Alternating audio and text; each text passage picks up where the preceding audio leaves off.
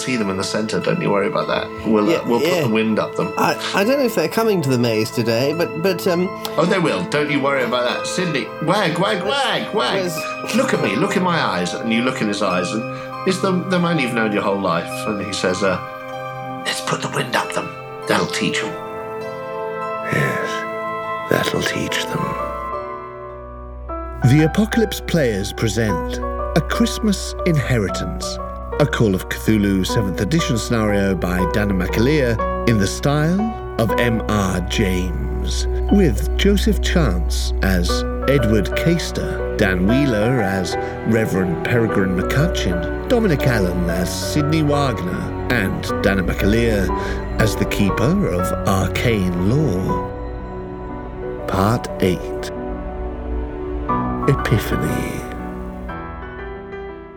Yes, I do love a prank. Where's that Mr. Prude gone? Oh, yeah, well, he's just behind us, I imagine. Don't you worry, he'll meet us in there. I say, Peter, sort of keeping up with yes. it. Were you around last night?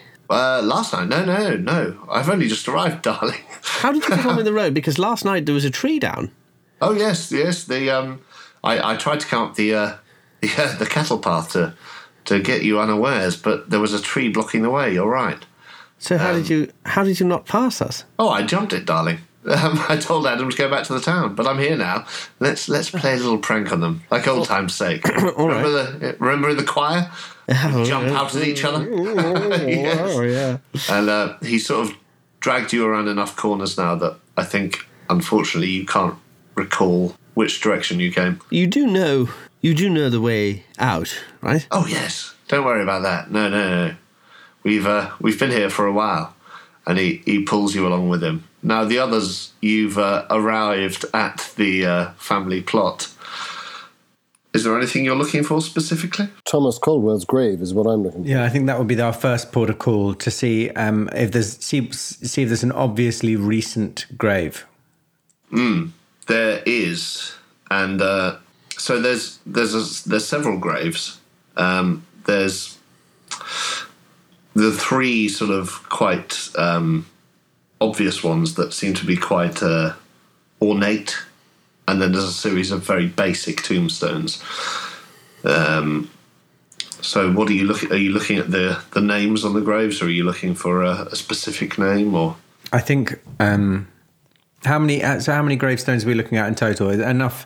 Are there a few enough that we could make? In just there are three big graves, sort of big memorials, and there are three Ned, would you look at the size of those? Sort of memorials, mausoleums. Who are they? Are they family crypts, or are they for individual people? Let's have a closer look at those. Yes. Why don't you take that one and I'll look at this one, and this one looks very old. So the three biggest, the names are quite obvious. Henrietta and Bartholomew Caldwell. There are dates as well for their births and deaths, and then Sarah Lee. And the rest are just tombstones. And the tombstones, glancing at them, you can see the names quite clearly. There's Lawrence, Jonathan, and Thomas, but they're all far humbler gravestones than the other three. Sarah Lee of the famous Gâteau. Yes. One assumes of the great Parisian cake making. It's less a mausoleum and more a sort of freezer full of ice cream cake. The horror! I instantly have to roll sanity. No. So the only names that we can see on these graves are Henrietta and Bartholomew Caldwell. There's three. Sarah Lee on the big ones. Yeah. And then the more humble ones are Lawrence, Jonathan, and Thomas. No surname? Yes. Caldwell. Oh, all Caldwells as well. Yeah. Except Sarah Lee. That's the only one without. And she's one of the huge memorials. She is. Which is the eldest out of those three big ones?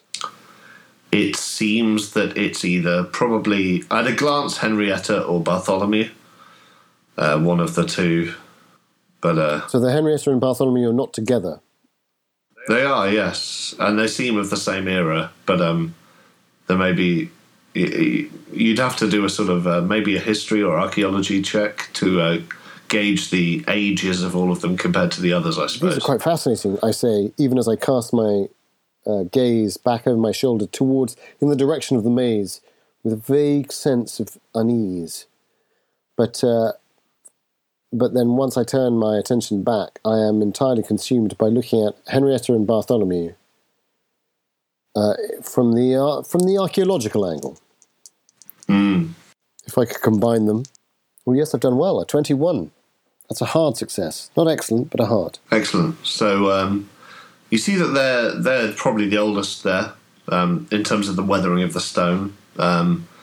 Henrietta's grave says she was born in 1592, died in 1634. Bartholomew, born 1571, died in 1635. They seem quite standard.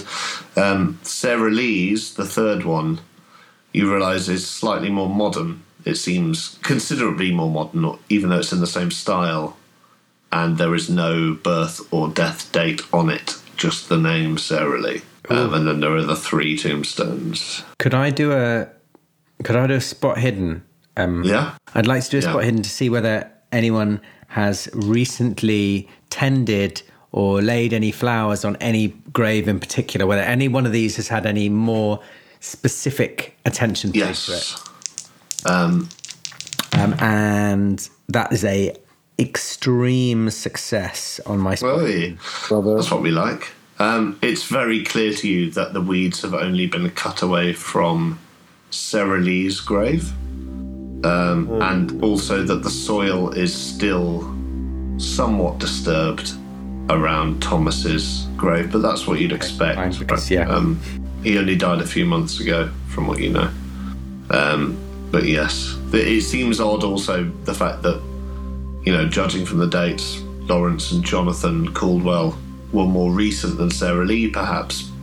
It's hard to tell because her dates aren't on the but either way, there's 3 memorials and 3 very basic gravestones, which seems it's hard to work out what the logic is there. Well, yes, except, Ned, you might think it's strange that there's 3 very grand gravestones here, and 3 very humble ones, but let me tell you, having spent quite a lot of time around churchyards, that families come in and out of wealth, and often one generation they can afford quite a grand tomb, and the next something quite humble. That might explain this. Sure. The most curious thing to me is a name in the family plot that is not, the surname is not Caldwell, and this I can tell you, this grave has been the one that's been tended most attentively and recently.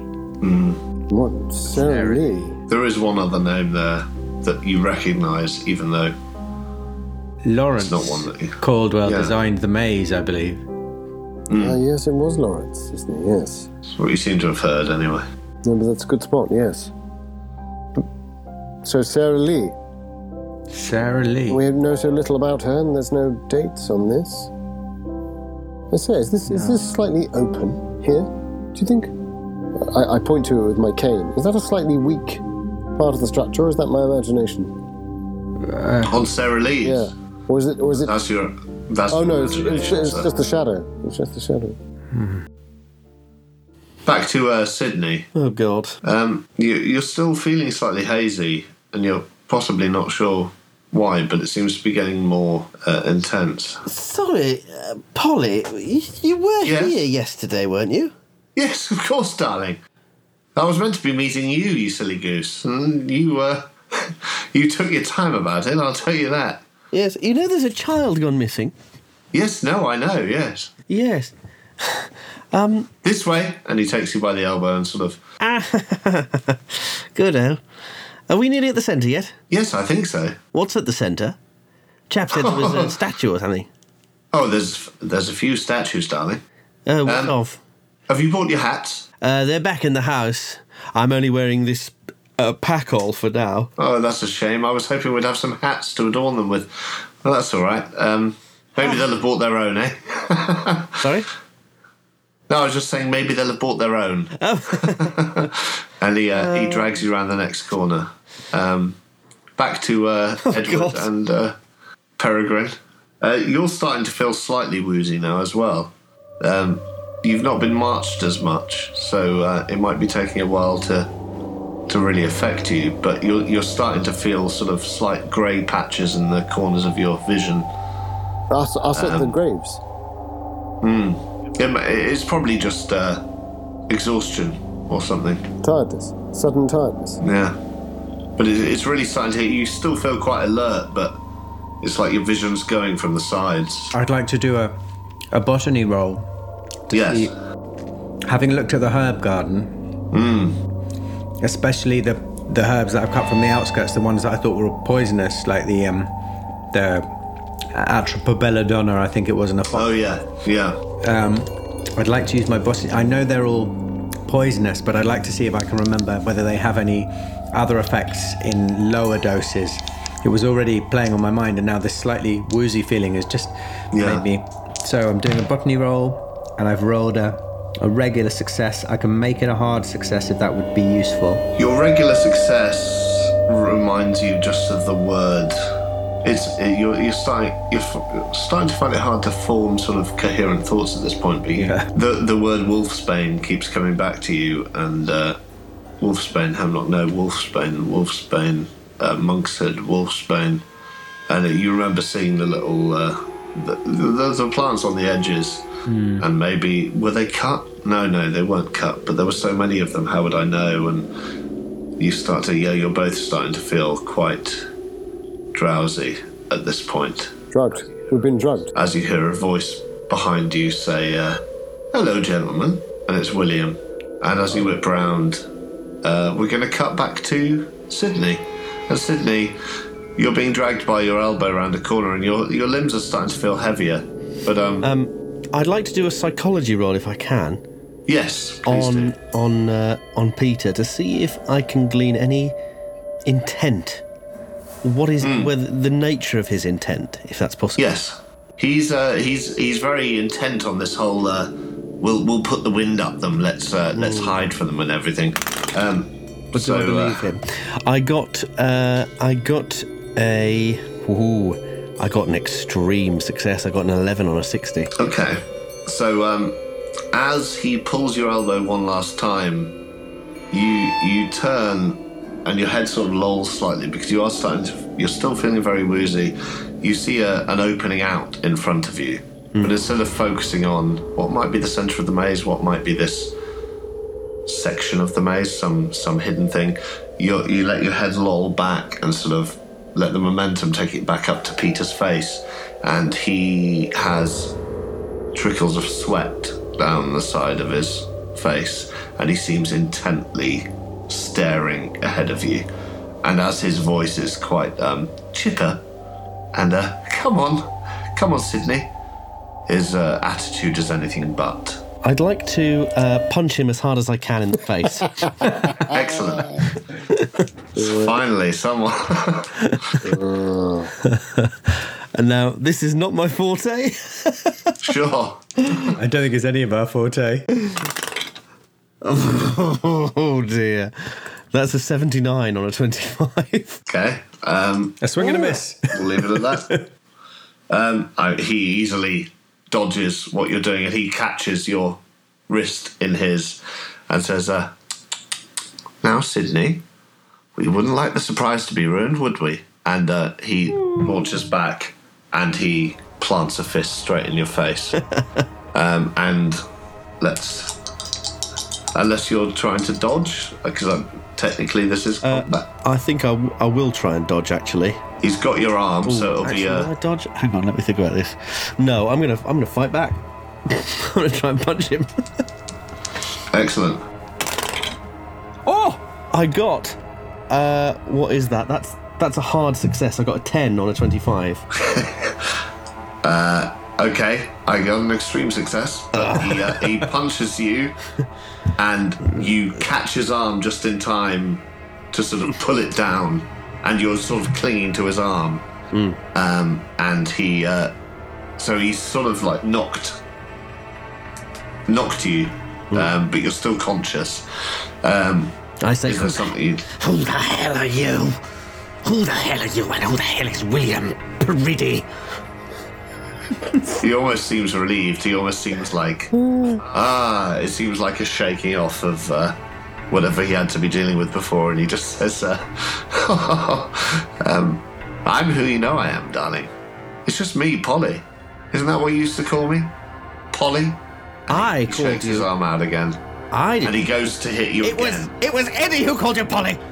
Stu, Are you going to dodge, or are you going to I'm going to try and punch him again. do it? Do it. Queensbury rules, is it? I believe it is. That is a regular success. That's another extreme success. For God's sake. Is he taking any damage?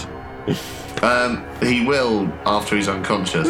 So you are, unfortunately, you see his arm. You flail valiantly, but you see a fist coming towards you and just Oh, God. knocking you into darkness. And my damage is...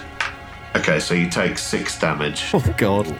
which it's not that bad. Well, broken nose. it is a major Bad for a wound. punch. It's a major, Major wound. major It's a major wound. major wound. Broken nose. Broken nose. Meanwhile, back in the graveyard, William Purdue is approaching you, gentlemen, and you're sort of... I don't know if you're propping yourself up on the graves or if you're... I'm leaning on my cane. You're feeling all right. It may just be wooziness. You're nowhere near as bad as Sydney. William, But, this isn't the old Rajasthani switch, is it? You wouldn't have put something in my tea, would you? I don't know what you're talking about, sir. Mr. Ainsworth's arrived. Mr. Ainsworth's here, sir. Polly Ainsworth's here, Peter. Yes. I do my best to cast a glance back to Peregrine, but the motion of it makes me feel a bit sick. And I swing back and I sort of stagger slightly on the cane, and then I do start to lean on one of the graves. And I say, aren't you supposed to be with him? What's going on? Oh, easy there, sir. You don't want to knock over the graves there. No, you listen to me, and I point my stick at him. You answer my question. Well- I've had enough of your evasive business, Quite right, sir. I'm sorry, sir. as I can feel my stick sort of slightly swinging around. And I take out. I'm still holding the flute, and I take it out and I start sort of pointing it at him as well. Just instinctively, this is a thing to brandish, and I'm holding. When he sees the flute, he looks quite unsettled. But he looks more threatened than from the stick. Do I spot that as well? Yeah, I think it's obvious. It's obvious he's unsettled. It's not it's just surprise. What the hell is going on here? Well, no, sir. No, don't you now, sir, me. You fobbed me off from the moment that I met you. No other staff in my house. No one will be treated like this. This isn't England. This is madness. This is a lost country. This is a forgotten place. Well, I'll have you know right now, young Mr. William Purdue, or whoever you think you are. My name is Edward Gerald Kister, and I've inherited here. And oh dear, I think my leg's going. My leg's going. Peregrine, my leg's going. I reach out to try and take Ned's hand and just sort of tumble on top of him. You Keel drugged over. us, you bastard! And I'm going to swing at him. And I'm flailing around with the flute. Oh, do. Yeah. So you're both flailing at him. Give it a go. Yeah. Yes. I'm going to attempt to hit him. Oh, my dex is so bad, I'll go last. Yeah, my dex is all right, actually. 60. Not bad. Yes, this is... Am I faster than him? Or as well, of course, I'm drugged, so Danan will no doubt punish me for that. I'm trying to find my club skill, because I know I've got it. There it is. Vast. It's a vast 36. Stand back. I'm using a club. Excellent. 24. I thank you. So, I have hit. excellent. Unless So, he dodges. well, no, I rolled. He doesn't dodge. You catch him, I suppose, in the leg. And, as this Manapane drops down to one knee, but immediately sort of grabs the club and pushes it down into the earth and raises himself up again. And you're sort of reminded for an instant how the first time you saw him, this sort of quite short-cut hair, salt and pepper, sort of like ginger, greying hair. He looked very sort of built, quite wiry, and you're reminded of that strength as he gets up. But there's nothing aggressive about his posture. He sort of seems very kindly, and he offers you a hand and says, "Well, I'm sorry, sir. If you the spores around here, you know better than me, sir. sometimes the plants, they do release their pollens, and it can be too much. It can overpower. We'll go and lie you down if that helps. And as he says that, I do a quick mental through my sort of like botanical Rolodex to see if this time of the year there could be any plants giving off spores that might be having this effect on us. Doing a botany roll, and I fail it, so I don't know. He seems genuine. Well, he seems as genuine as someone who you're that suspicious of. Genuine. He seems genuinely concerned about you. Going back to you, Sydney, I suppose it's a bit like our little session last time where I ask you if you're still warm and you're still safe, but it's not quite the same because you're unconscious, but through it all you can feel certain things, and you're sort of flashing back to your time at the Palladium and your time in the sort of do you remember when you did the tank escape? Will the knot hold? Or can I... that sort of thing. It was before you moved strictly into mesmerism. Some people were more in it for the thrill. But you remember some of that thing. And you remember... Basically, you feel your hands being tied very tightly behind you and your knees being sort of wrestled into quite a hard groove and your neck being propped on something cold. Oh, God. And hard. At this point, is it possible... I know I'm unconscious, but is it possible to induce through self-hypnosis an out-of-body experience?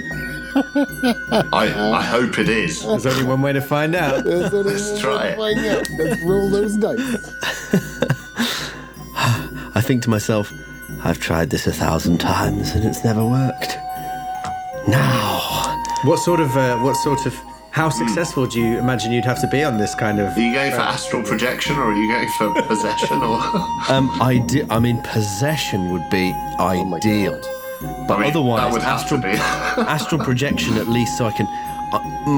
my objectives are, in this order of priority, preference, possess whoever's doing this so I can stop them, alert Peregrine and Ned and get them to help, or at least get outside my body so I could see what's going on.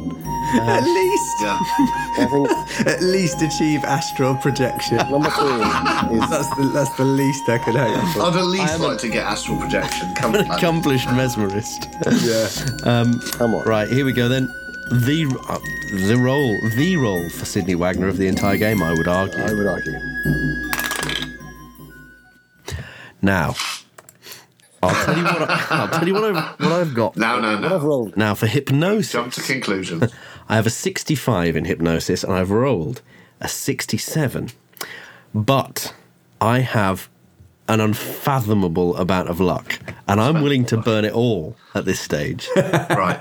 So what level of success do I need to achieve something that I've just described, or to achieve anything that is better than this? Well, it's tricky, isn't it? Because for my money, I'm not operating from a view of telekinesis or possession necessarily being a thing. I'm sort of... I can maybe grant you a level of astral projection if you're up for that. That's the most I can offer you. If you want to spend all your luck, maybe you have some out-of-body experience where you feel you're looking down on the situation. That'll do. I'll take that. I spend all my luck. I'm out of luck. So Shit out of luck. Not even an excellent success. What about an excellent success? Would that have done it? Sorry, I'm such a... well, I mean, it depends That's what a rules Norfolk are operating by. That's a Norfolk boy. I want to drive a hard bargain. I don't believe even in my any of the shit he's saying. Fair enough. But there are ghosts. Or are there? Well, Turning okay, into so bears. what were your levels? It was astral projection, Astral projection, hypnotism, or being able to somehow communicate, perhaps in some sort of spirit or ghostly form, right. to Ed and Peregrine. And then the top level, which I admit is far-fetched, possessing whoever's near me. Okay. So, you spent all your luck. Yeah. Fuck it. You possess You possess Peter. You're still tied to the chain, but you suddenly awake in his mind, and you're there staring, looking at yourself, propped up on a weird pedestal, tied in tightly. What do you do? Is there anyone else here? It's just you and Sydney. Nice. First two thoughts are untie myself, obviously, or should I punch myself in the face? Wait. Surely the first thought is, it worked. Yeah, no, absolutely. My God, it worked. Oh my God, it worked. I'm the best there's ever been. Well, to be fair, you've spent all your luck on an extreme thing. In that moment, you have a slipstream thing where you're sort of seeing between Peter and William, and you can see yourself, Sydney, in the thing as Peter, and you can see Peregrine and Edward in their sort of slumped forms in the graveyard as William, and you're sort of sliding between those two people. I've overdone You it. might not be able to focus on either of them. I've overdone it. I've overcooked it. Oh, rats. I'd like to view the pedestal I'm on, this whatever's on it, see if they can identify anything about it, glean anything from the surroundings, what I can see.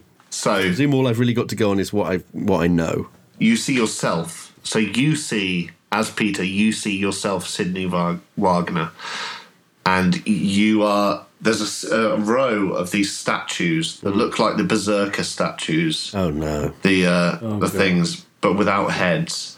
And you realise that Sidney's arms are strapped down by chains, and his mouth is over a stone shield, which is part of the statue. Oh, God. And there is a cord wrapped around his head with another set that seems to be set on a tightening loop. Shit. Oh God, that's awful. I tell you what, the trade-off for this, I think, is probably there's going to be a sanity. No fucking kidding, man. That would be fair. Oh, dear. There's two actions that I'd like to do, and I accept that possibly only one or neither are possible. Priority one is to try and undo myself as Peter to try and rescue Sidney Wagner. My other action an ideal action that I would go for, if that's not possible, is to speak or try and communicate to Peregrine or Edward. Well, and warn them. in my head, I sort of gave you the option of slipping more into Peter or more into William. Okay. You chose Peter to look at yourself. Fine. So I think you may have lost the connection with That's William. Fine. That's preferable anyway. So I'm going to try and force his hands to undo the chains. Okay, so that's an opposed power roll, right? I've got 60 in power. I'm not going to tell you what what Peter has. But 10,000. Oh, well, I failed anyway. yeah, Rats. I succeeded, but only just, so it could have been worse. Oh, shit. But you basically... Can you push it?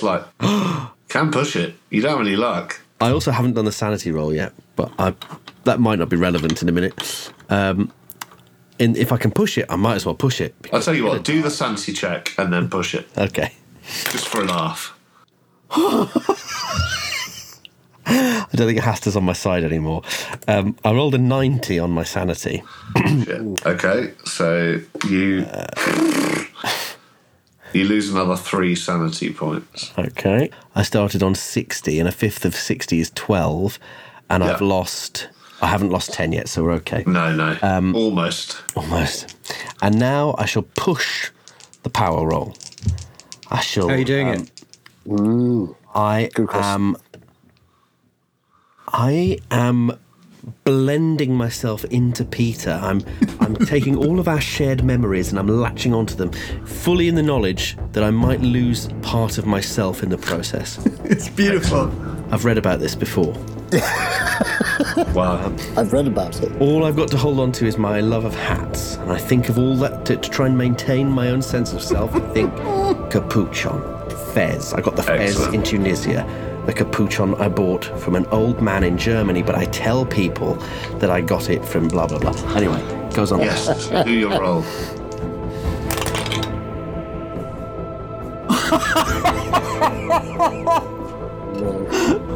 Oh, So the image of Hasta is obviously a 0, and I got The 100. 100. I got 100. Oh no. Hasta is laughing at me.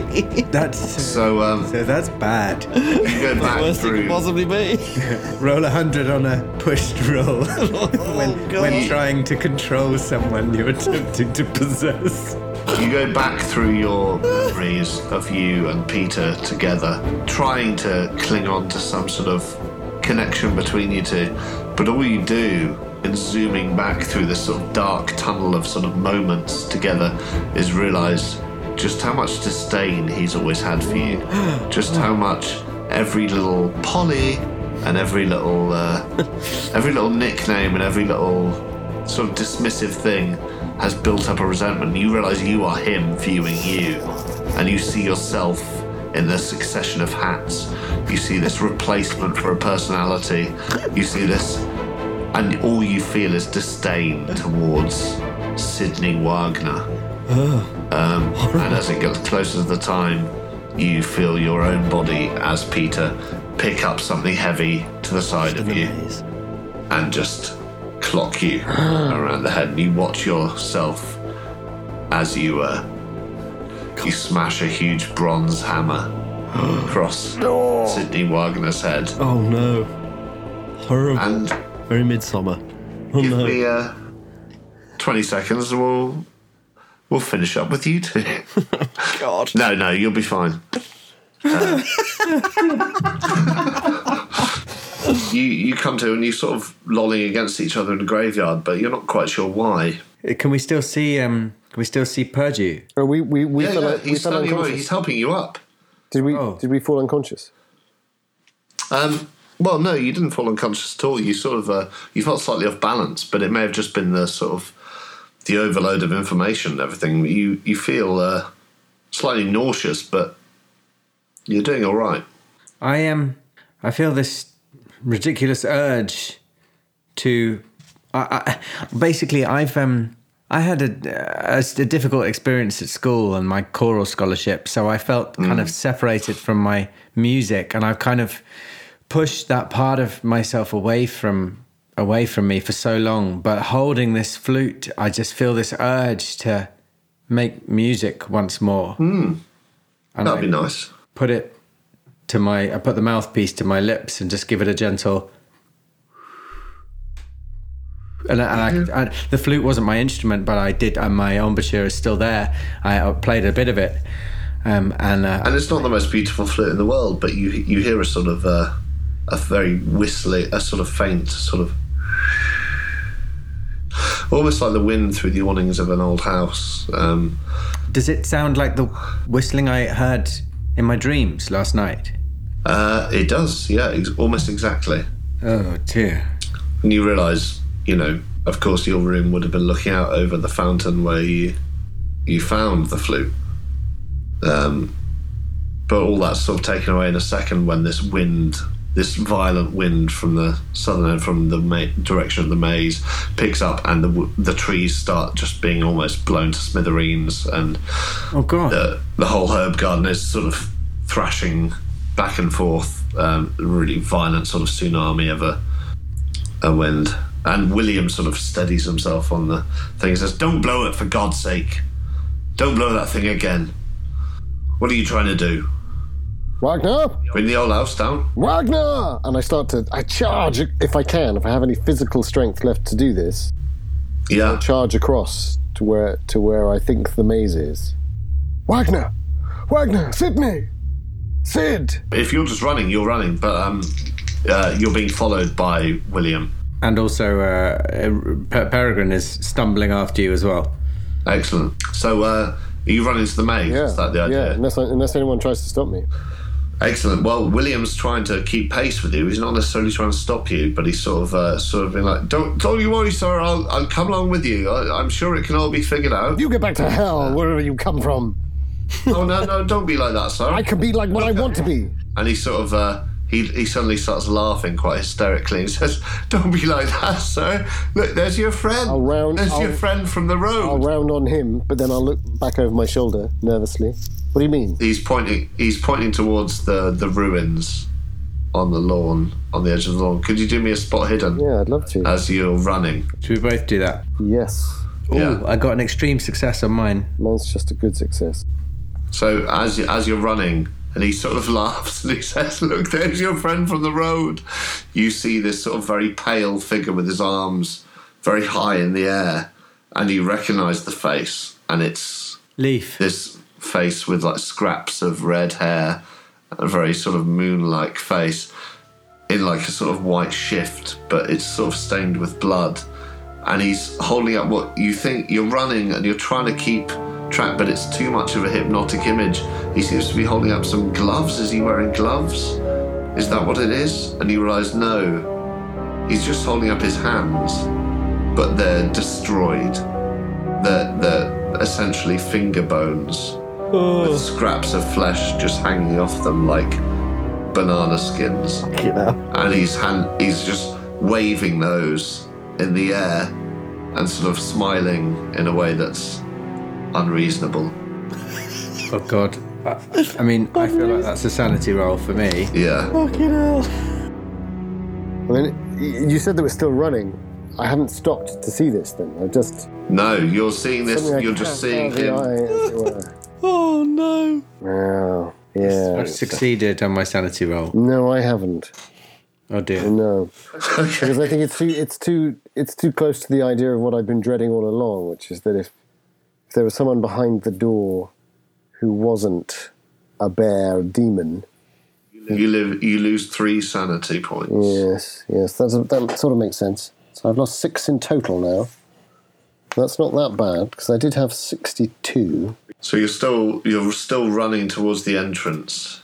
Well, I think I probably kind of clutching myself slightly, but a staggering run is being maintained, isn't it? And you see, yes, so you've seen this frayed-fingered figure sort of waving horribly at you, but you're still focused on the entrance, both of you. And William's running alongside you, sort of trying to cajole you, trying to be like, "It's all right, sirs, don't you worry about that." Wagner! Ned! Sydney! Ned! What have we done, Peregrine? What have we done? Stop! I try and grab Ned's arm. But I'm faster than him, and I just keep moving. And as you do it, as you do that, Peregrine, William trips you. Deliberately? And, yes. And can you do me a dodge roll? No, and I've by hit him with my full force, and it didn't even damage him, dude. I'll do your dodge roll. My dodge is pretty much worst of any character ever. Oh yeah, that's a fail. Yeah, so he trips you and you go face down into the holly bushes around the outside of the maze as Edward runs onwards. And William runs onwards too. All you see is, as you're sort of raising yourself up, all you see is the skeletons of holly leaves, but mixed in with them bird bones or something. It's like you know how holly leaves take a long time to disintegrate? Yeah. And they become more and more skeletal. And you think you're on a mess of those that's quite prickly, but you realise it's mixed in with almost the same amount of bird bones, just in this sort of mass around the... I can't help grasses myself. around the I place. have to know what kind of bird it is. So do a little natural world roll. That's a success. In fact, if I spend 1 luck, it's a hard success. It's a robin. They're all robin bones. They're all robin bones. Yeah. Fucking hell. Well, you can't say for all, but But the ones I find. the ones that still have a bit of feather to them. I think I've worked it A out. bit of- This is where Christmas comes to die. Oh God. Just Ho, ho, ho. You hear behind you. No. while I'm lying there, if it's all right, unless you want to go to someone else, while I'm Christmas comes to lying there, Please do. in the holly bones, the holly leaves, and the robin bones. I feel this sense of guilt because I trusted this guy Purdue, and I was the one who was constantly saying I think he's on our side. We don't need to mistrust everyone. But he tripped me. It was so obvious. He tripped me deliberately. And what did he also tell me to do? He told me not to blow the flute. So I'll take it out again, and I am going to blow that flute like I've never blown anything before. Yeah. And as you raise it to your lips, Edward, you've carried on, I assume, towards the entrance. Unless I saw the deliberate tripping of my dear friend. I don't think you did. I think William was just behind you, and Peregrine was just behind William. It was fraught with fate, wasn't it, that moment? And I feel like his forward momentum, his arrogance... And you were shouting, Sydney. Has undone me. I assumed you were. My arrogance has undone me, and I think I've pressed on, going, I think I can save him. I think I can save Sydney. So as you press in, as you sort of turn into the maze entrance, sort of wrestle through, you overcome your old fear. It's quite a positive moment, really. The gorse is shrugged off, and you sort of shoulder through some of the holly. Suddenly there's this... Sydney, you still have enough sentience left in you. God. In fact, the three of you, this wind, you hear... Peregrine, you're the one doing this. You blow the whistle, and you hear the same reedy thing, and then you hear the same sort of rush of a wind from the south. Which of you, have any of you, maybe none of you have any of you ever witnessed death? Like, have any of you ever watched someone die or been there at someone's bedside? I've sat by many people's bedsides in the parish. Yeah. Either of the other of you? I think only once. Once might be enough. But it was out in India. Yeah. But what about you, Sydney? No, I don't think so. I've seen an elephant die. It's what motivated me to become an activist for the abrogation of the elephant running laws in Bangladesh. And you're literally saying all this out loud as you're strapped to this statue. It was an abrogation of elephant laws, and there's no one there really listening to you. For the other two of you, you hear this wind pick up, and there's a sort of catch in the wind, and it sounds horribly like a death rattle. Like a sort of... sort of sound. It picks up in the catch of the wind, and the wind's so violent it seems to throw the hedgerows slightly to the side, but only in one direction, and you just get a horribly brief sensation of the idea of dead things throwing themselves in a certain direction. That's what you get from blowing the whistle. I think I saw an old woman die by the side of the road, injured in a carriage incident. In India. And as her body gave out the last breath. That last breath was memorable. Yeah, it's not nice.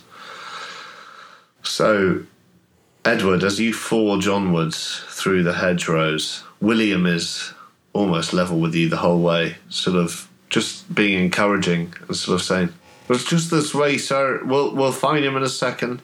Don't you worry. 2 to the left, 1 to the right. There we go, and we'll be with Mr. Wagner shortly." Sydney, we're coming. And Peregrine, where are you? Vista suddenly opens out towards you, and you see this square, and you look around, and you realise William's gone, but you have just entered the centre of what you assume is the centre of the maze, and there's lines of statues along the sides. There's a sort of brass dome in the middle. There's sort of parallel planting sort of pieces in the middle, but you're there. You're at the centre of the maze, and the wind quietens. Can I see Sydney? Yes, although you don't think it's Sydney at first. You think it's part of a statue. God. Peregrine! And if you're drawing near... Peregrine, can you hear me? Peregrine, are you entering the maze as well? No. No. I'm having experienced what's just happened, blowing this flute and experiencing this. Yeah. I start running back towards the house. I think this house must be full of artifacts that have these strange effects. There was the bowl, there was the potentially maybe what was a rug in the study. There's this flute. There must be something that can help. So I run towards the house. And as you're running, you realise something in your peripheral vision is running alongside you. And it's Leaf. And you see his hands up in the air like that. And the sort of the skin sort of trailing off his bone fingers where they've not snapped off. And he's sort of whooping. Sort of, he seems very excited. And he's running alongside you, sort of whooping, as if he's going to come with you to find whatever you're looking for. And I, as I'm running, I just start saying, "Go up, you bald head! Go up, you bald head! Go up, you bald head!" And he laughs. He laughs and then starts slapping himself in the head with his own hands. But he carries on. He carries on in the same direction. Oh. Meanwhile, Edward, you've made your way over to the statue at the end, where you find Sidney, who's still breathing. You realise his arms are pulled out by chains, and his legs are similar, but his knees sort of have been made to fit into this groove at the back of these statues, these rows of statues. They're like statues of berserker pieces. And his mouth has been his head has been tied in place, and his mouth is over the rim of the stone shield at the front of the statue. When you describe a mouth being over the rim of a stone shield, is this the kind of moment where one looks at a thing and goes, that is dentally a position from which one never returns? No, this is. Do you know the Isle of Lewis chess piece? I know that. I know the kind of image you're. So describing. it's maybe the shield is maybe like 2 inches thick, and his head has been strapped into position, so it's. And so his between the teeth and his head's facing down, and there's a bit of like leather strap wound about his jaw and head, tied to the arms of the statue. Yeah. But and he's sort of been left there, and he's clearly bleeding quite heavily, and he's clearly not had a good time of it, but he's still breathing. Christ. I mean, I've got my pocket knife. I think I'd try and cut him loose if I could. Yeah, you're getting Is he conscious? Is he making those sort of noises? He's sort of maybe coming around slightly. Nothing. If you're sort of trying to rouse him. So. Yeah, I think that's absolutely my priority. If I can have the wits to still cut him loose, I feel like he'd like to do. And unless anything happens in the process, I will try and cut him loose and kind of bring him down. But I'll also yell, "Peregrine! I found him! I found him!" Sidney, it's all right, Sidney.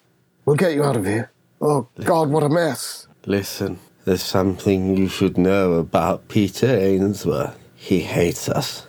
He really, really hates us. Polly? He hates me, and he hates Perry, and he hates you, Eddie, and I don't know why. Oh my God. What the hell? And I point behind you. No. We need to get out of here, look. Look. Stupidly, because I am that person in this story, I look. And you see the Green Man. Of course, a huge figure, a huge primal figure. Perhaps not. What you see is a huge bunch of bushes, almost many trees in height. It seems initially, and then of course, you sort of adjust to the distance. You realise it's perhaps only just over a man's height, but this huge smiling face wrapped in holly. And it's bearing down behind you. I grab hold of Ed's legs from the floor. I go, I told you we should burn the maze. Burn Samuel Martin! Samuel Martins, if you're here! Now's the time to show yourself! Yes. Yes! God, yes! Ha! Ha! Ha!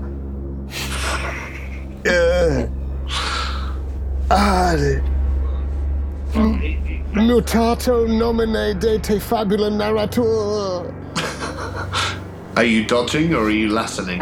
Look into my eyes. Look nowhere else. Look into my eyes. I think that was my moment of madness. I'm dodging if someone's trying to hit me. I'm dodging, but only if I pass. Presumably only if I pass my sanity check. But I don't know. Up to you. How did your sanity check? I haven't done it yet. You didn't ask me to do one, no. I didn't. Well, but you did it in my place. I feel like if you'd like to do a sanity sanity check, I should do a sanity check, right? I think you probably should. Meanwhile, while you're checking, Peregrine, you make the front door of the house. If you're still running in that direction, is that what you intend to do? Is to go into the house? Yeah, go into the house. So you pull on the front doors and you realise they've been locked. Were they ever open? I go to. I remember the dining room had big glass windows. Yeah. And I go and I. They're a couple of meters off the ground from outside, but they're there. Well, if you're good at climbing. Meanwhile, Leaf, or who you assume is Leaf, is sort of running loose-armed backwards. He doesn't seem to be coming much closer to you, but he seems more and more excited the more you don't know where you're going.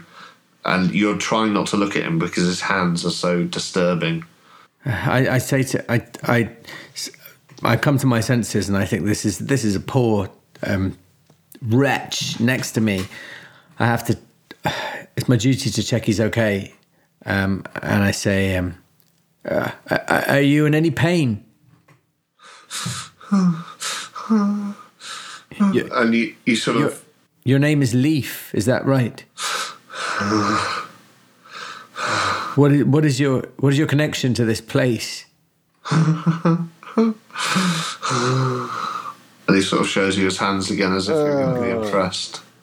But there's also something in the sound that he's making that reminds you of very late last night, after the noise when you were knocking on the door, trying to get answers from this thing outside. For a while, all you'd hear is knocks or childish crying, and then right towards the end, you heard sort of a deeper voice crying, and it sort of reminds you of that. You hear a slightly deeper voice, but it seems childlike, and he sort of, as he sort of is excited and laughing, you hear this sort of sobbing coming out underneath as he shows you his fingers. He thinks you'll be impressed.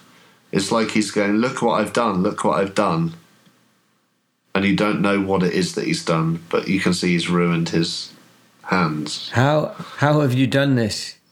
And he sort of like points with his flapping limbs over towards the temple, and just starts giggling and sort of bouncing up and down. Oh, you're gonna have to run to the temple. Do you know a way into this house? He's not really responding in a helpful way. You were in this house last night. How did you get in? He's sort of randomly pointing at doors and windows with his sort of ragged hands. It doesn't look like he's being deliberately useless, but it's like he doesn't understand things on the level you're. And the way he got in is no longer the way we can get in. Yeah. Meanwhile, as you're out there, Edward and Sydney, how did you do on your sanity rolls? I succeeded. I mean, I'm open-mouthed, but at the same time, if something's swinging at me, I succeeded and I'm dodging. Excellent. Did you roll for dodge? I shall now. Please do. And I have passed. Excellent. Okay, so this sort of holly bush bears down behind you as Sydney points. Well, doesn't quite point because his arms aren't quite capable, but you roll to the side and this thing sort of lunges, and you look up and see a face behind it, and you see that, well, who do you think it is? Peter Ainsworth. No. Is it? It's William. And behind him, another bush separates, and there's Polly. And they're in these sort of, like, it's like they've bound this holly round them. They almost look like sumo wrestlers. There's something about it. But they're there, and they're both behind you. And you're entirely their focus. Oh, Christ. Tell me who brought the shotgun, Ed? Run! I think we're trying to escape. I will certainly do my best. If such a thing is possible, I want to try and go back for it. Use my legs. Sydney's chained. Oh, he's chained. So I only cut the his arms cords around his. neck. Oh, his wrists are sort of chained, pulling him out like that. Oh, God. The rest of it's only twine, but there's two rather powerful men looking at you. They're not attacking you necessarily, but they're waiting to see what you'll do next. And it's starting to get dark again. I break the top of my cane off, and I take my handkerchief out, and I wrap it around it, and I take my matches, and I pull out a match in the box. I'm allowing this as Yeah. Only. I mean, I'm waiting to see whether I'm going to be stopped. They're watching you Because it contains the alcohol. That is in my... Well, they/me didn't realise. Yeah. So now they smell it, maybe. Now they smell it. No, Edward. Burn them! And I start, even with my hand burning, I effectively charge towards them.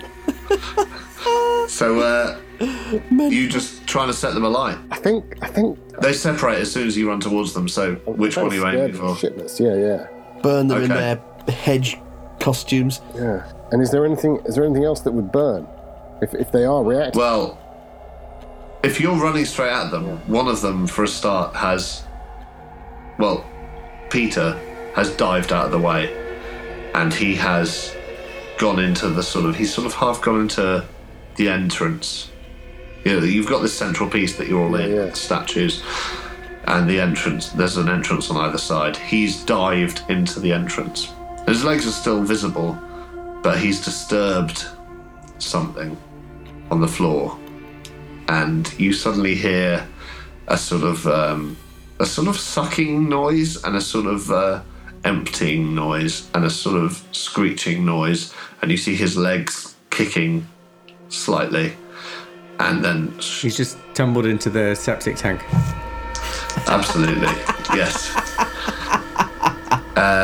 That's why it's not a maze on the house plans. It's just a square. 'Cause it's the And if any of you want to give me a spot hidden, looking around you at that moment, that would be acceptable. Pass, but it's not a good success. It's just a solid success. So, okay, well, with a pass but not a solid success, all you see is a stoat or something. You think it's a stoat or a weasel. It's like the end of Wind in the Willows. They've come to take the house back. Running along the top of one of the hedgerows. You know that very distinctive sort of run that stoat, you know, the sort of musculid run and thing. But then, like, in that brief moment, although you've only had a normal success, what you do realise is that your perspective's slightly off, and what you thought was a very close hedgerow isn't. And the thing you're looking at must be at least the size of a person, but its limbs aren't quite right, and it's running with the speed of a stoat or something like that. It looks like this sort of raggedy thing running along the top of the hedgerows, and as it catches you looking, it disappears. Peter, meanwhile, has been made short work of, it seems, as he's disappeared into the darkness. Turn themselves into animals. And so you're left with Sydney strapped to this statue, William towering above you as the sort of Holly King, and Peregrine remonstrating with the ragged, trousered philanthropist, Leaf. Where's that dog? Yeah. And who was that dog? Where's our heroic companion? Who was that dog, though? Has anyone tried shouting for him? I mean, he always seems to come when you call, but... Ben! I'll start shouting it. God's sake. Say to desperate times. I say to Leaf, are you a friend of ours? He sort of takes you in and sort of, it's like he's trying to shrug, it's like he's trying to be casual, but obviously his movements are anything but. He's trying to imitate that, and he just pulls his shirt up, and you see a very fresh knife wound in his stomach, and he sort of shrugs at you and says, "Friend," points at the knife wound. God. I'm sorry, that was me. Meanwhile, the Christian journey continues. Can you get me inside the house? And he sort of shrugs a bit more. And it seems like, why he doesn't trust you to help you. He was excited that everything was going to hell, and now you've confused him. He's sort of showing you what he'd done with his fingers. Why aren't you... He sort of shows you his fingers. Why is he even fucking here? Why aren't you impressed? Why aren't you impressed with these? Look. That's what you have done to yourself is incredible. In the truest sense of the word. And he points over to the ruins again. Show me. Take me. And he starts running like a stoat along the ground, sort of like trying to... Oh dear. Sort of doing a sort of movement like that. It would be comical if it wasn't so disturbing, if the scenario wasn't so horrible. And meanwhile, we go back to Edward and Sydney. I say, Edward, what's the Anglo-Saxon or Old Norse for any animal that we could call to us? A dog? Wolf. Wolf. Ben. Wolf. So Edward, William goes for you and tries to knock you out. Are you going to dodge, or are you going to... Christ, yes. I'm going to try and dodge again. Okay, great. You see his arms seem extended by this sort of holly bush thing he's wearing, but obviously you'd need to connect properly to...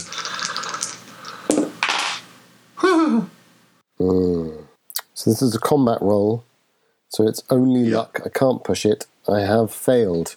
Of course, it is the leg that was caught in the gorse finally counts against me. And as I rolled... Well, you don't need to know the stats, but I rolled a 4, which is remarkable. And I rolled an 85, which is my leg just gives way. And your leg gives way, and he clocks you around the side of the head, and you take... well, you've done all right there. You only take 2 damage. And where does my flaming torch go? Skitters away slightly, but it's still near you. But what you see him step in, and you realise not only is he dressed in this huge holly bush, but he's holding in one hand a bronze hammer, and in the other a bronze sickle. And Sydney, he puts one hand on your head, and he goes about breaking your knees and elbows. No, it's a heavy hammer, so it only takes a couple of blows to each, and then he ties the chains, which sort of pulls them out of joint. Oh, God. And he tightens... This is as you're watching, Edward, but you're still so woozy from the blow. He tightens the leather thong around Sydney's head until his teeth shatter on the stone shield. And then, lastly, he takes the sickle and opens up your throat and collects it in the bronze bowl. Good night, Sydney. Oh dear. Edward, as you watch, he brings the bowl over to the sort of bronze dome in the centre, which you're only just realising has... are those markings the same? I can't remember. There's something in your head and the sort of doziness after being knocked out. The biblical, the sort of Latin you recited a couple of sessions ago come to mind, the sort of concept of as above, so below. But either way, it looks the same. And a smear goes on there, and you see this sort of holly bush raise the bowl and drink the blood. Peregrine, where are you? I've been following Leaf to the temple, if that's where he's been going. Yeah, he's not been going to the temple. He stops at the ruins, the sort of the grooves cut into the grass, the sort of fake Roman ruins that you'd almost tripped into the night before, looking for the temple itself. And he's sort of pointing at like an end of the like a sort of cul-de-sac in those grooves, like a sort of trench. Yeah, it's like there's bits of it that are trench, and there's bits of it that are like a knee-high wall, and it sort of alternates between the two. You know, those sort of old stonework things. Yeah. But But he's very excitedly pointing with his horribly flapping fingers in one direction, down a sort of... Suppose I look at what he's pointing at. He gets out of your way, and he's quite excited. And as you look, it's sort of...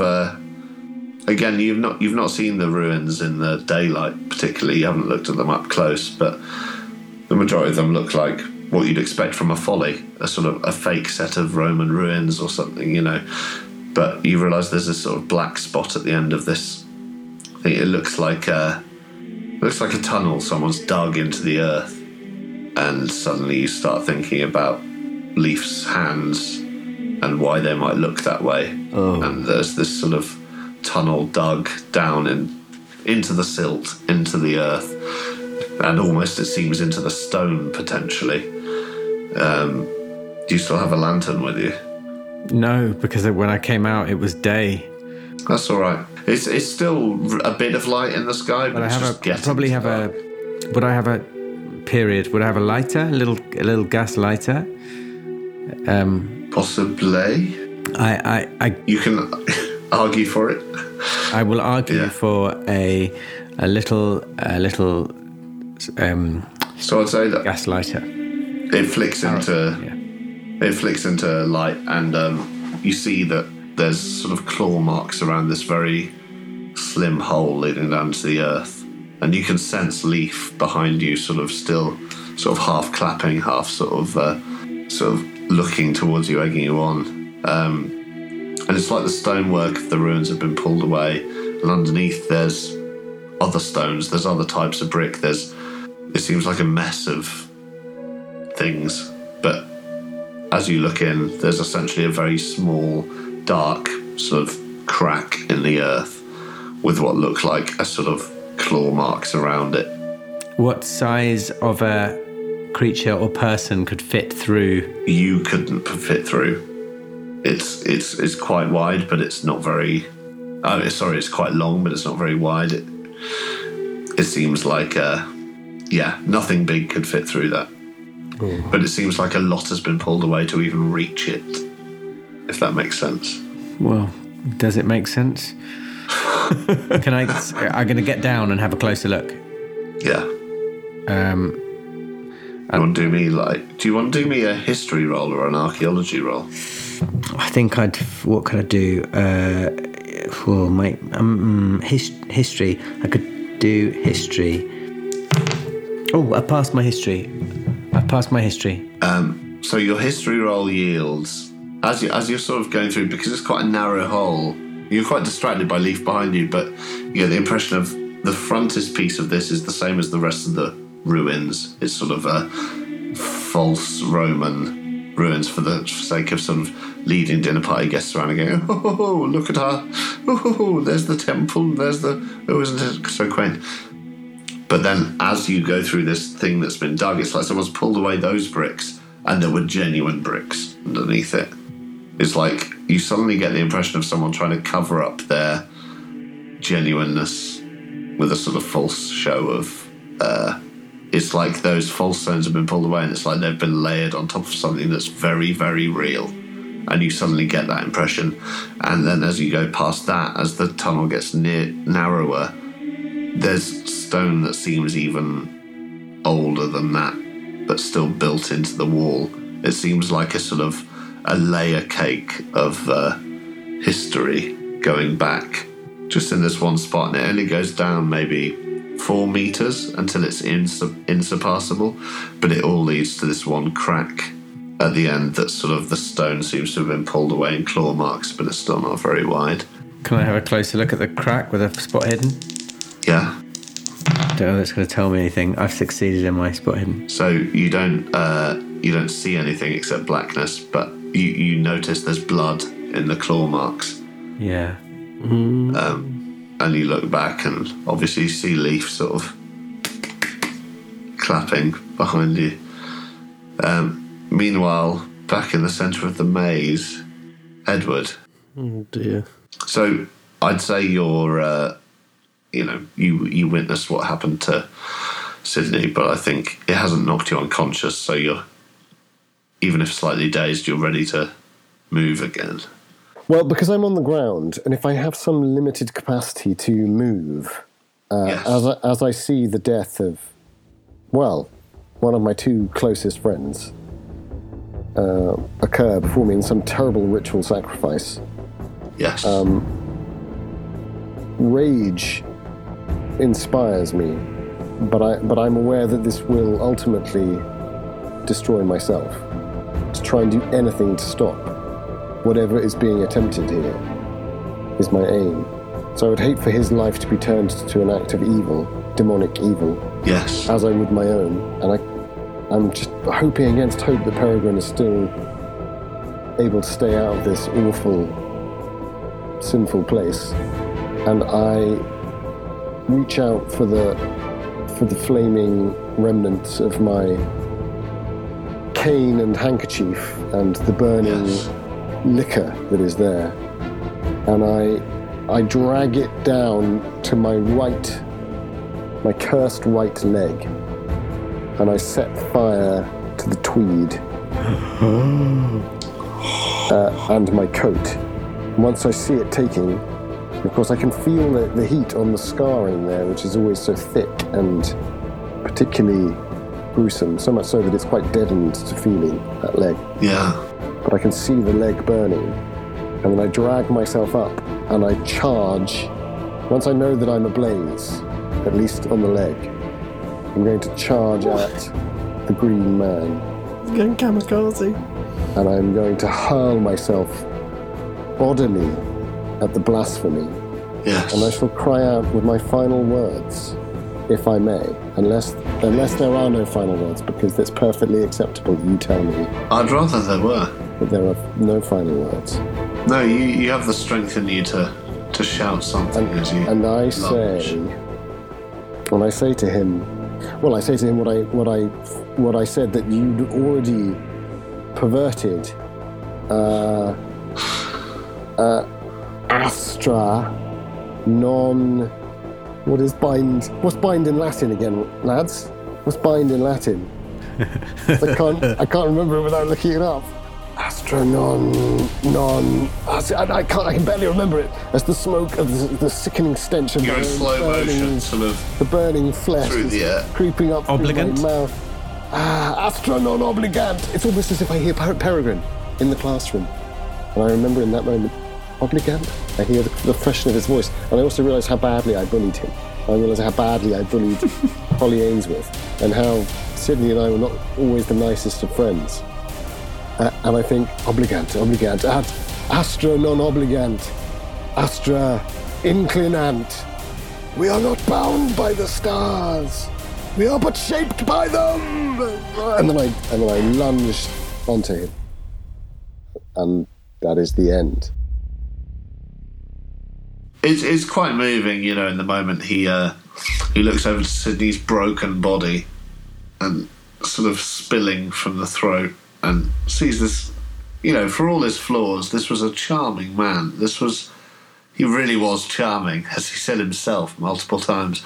But you know, it's a waste, and he felt this anger, and he obviously lunged and shouted this Latin, and unfortunately, as he sort of hits this solid wall of hedge of holly, very little happens. There's nothing flammable, and he's snuffed out very quickly. Oh, God. Peregrine, Oh, God. where are you? He's in a ditch saying, "Oh, God. Oh, God." Well, I'm looking at this crack that's been dug out. I'm looking up at Leaf. Why have you shown me this? Why have you shown me this, Leaf? Leaf sort of starts. He sort of gets down on all fours and he starts running around in circles, like very flat to the floor, sort of biting at the air, and then sort of pointing at the crack, and then pointing at the maze, and then laughing. I look at the crack again. I think this must be a clue to something. I don't know what, but there's not room for me to crawl in, but maybe there's room for me to push my hand in. Yeah, there is. Yeah, Okay, I push my hand in to see what I can feel. it it goes into nothing. It's like a drop away. There's suddenly through the crack. It's like it could be a cave system. It could be, God knows how wide it is. But there's nothing giving on the other side. There's no sides. You can fold your hand round on either side and sort of feel the edges of the earth, the stone. But out the middle, it's like there's a huge chasm in there. Can any more of this earth be pulled away easily? Well, you've sort of got a living testament to you that it can. Oh God! Standing behind you, flapping his hands. But what? But why? I look back at him and I say, "Why? What is this for?" He sort of smiles and then looks like he's about to cry, and then does the same thing, sort of circles round on all fours and sort of nods towards the maze. And this time, as he does, you hear a sort of a very deep voice coming from over in the maze and sort of saying, "Peregrine? You out there, Peregrine?" Does it sound like William Purdue? Give me a listen roll. I fail, but but my listening is good. I think I'm just panicking, so I steel myself. Take a deep breath. I take a deep breath and stick my head up over the ditch because I'm in the ditch. That's why I can't hear. And I have another listen, and this time I succeed in my listen roll. It does sound like William Purdue, but it sounds less husky, less haggard, younger. I would say. Like he's been rejuvenated somehow. Yeah, that's a good guess. Peregrine, don't hide now. Come on, let's celebrate a good night's celebration, shall we? I look across at Leaf. How does he seem to react to this voice? He's nervous. He's sort of tentative. He's sort of crouching down. He's not. It doesn't look like he's going to stick around and.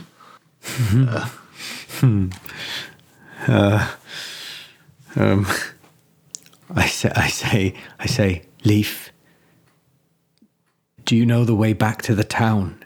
He sort of, it looks like he wants to trust you. Could you give me like a persuade or a charm or, I don't know I'll let you decide, but do you know what I'm going to do? Try and recruit him. I'm going to try an animal handling role. And I'm going to try I was almost going to suggest that myself, and I thought it would be too... And I'm going to try and treat him like a distressed small animal. mammal, like a small distressed animal. He's clearly very injured, you know. It makes sense. And I rolled a 1. Wow. So he... I mean, I don't know how you're doing it particularly, but I'm giving it a bit of. I'm holding my hand, the back of my hand, and my knuckles towards his nose for him to just sort of sniff my knuckles, so it's clear that I'm not a threat. And then I hold out my palm to his and mouth, he sort of, and I just touch his hair with my other hand. You get a sense of that. He sort of he pulls his shirt slightly and shows you the knife wound, which you know that you made.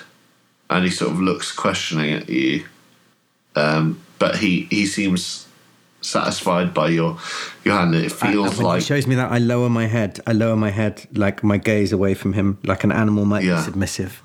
And he, as soon as you do that, he sort of he lifts your head up and he seems excited again, and he drags you over. And I say, Leaf, lead us out of this place and back to safety. And he immediately grabs you by a hand, and it's like he's dragging you through the ruins and over towards the temple. And immediately, as you hear this sort of booming voice in the distance, the last sort of Peregrine, he drags you, and you fall with him into this fish pond, this water surrounding the temple. And from then on, for the next few minutes, it's sort of up and down, sort of breathing above the pond and sort of making a way through these murky waters. You're being led by Leaf the whole way, sort of clasping your hand very tightly. And it seems like, it's what seems like hours. You're and it's not all water, like it's marshlands, and then it's muddy fields and hedgerows, and all the time the only thing you can sort of see, the only thing you can cling to in any scenario is there's always sprigs of holly, or there's always holly bushes. It seems like there's a pattern being woven through the countryside.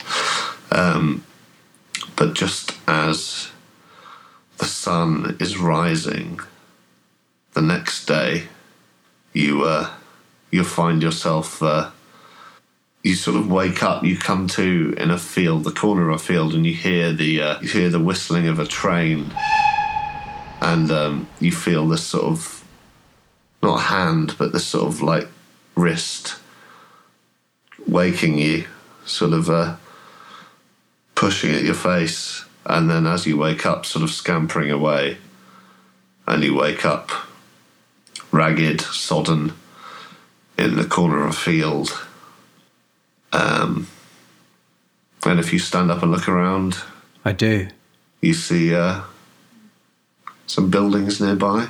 You see a plume of smoke over in the west. And as you stagger forwards, you hear a booming voice, and you're taken aback for a moment because it sounds like the rejuvenated voice of William from inside the maze. But in actual fact, you sort of think back and you realise it's Tom. It's Tom Partridge, and you just hear him saying, another load, is it? Well, get them on the back there, don't you worry about them. And you suddenly realise you must be next to King's Lynn, you must be on the outskirts of King's Lynn, and Leaf must have dragged you all the way back. And there's no sign of him now, but you feel he was there with you a moment before, and whatever state he's in now, perhaps he found some peace in that last action as well. Well, whatever wretched life he led, he's earned God's forgiveness and a place in the kingdom of heaven with what he did for me last night. That wretch saved me.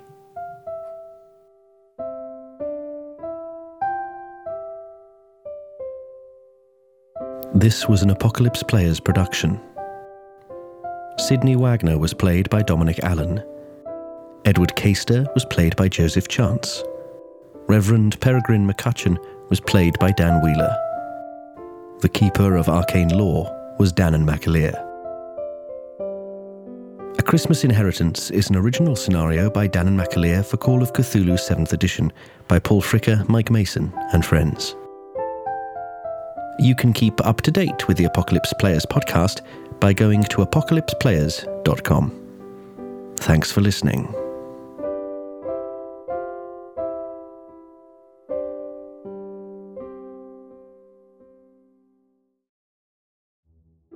Hello listeners, it's Dom here.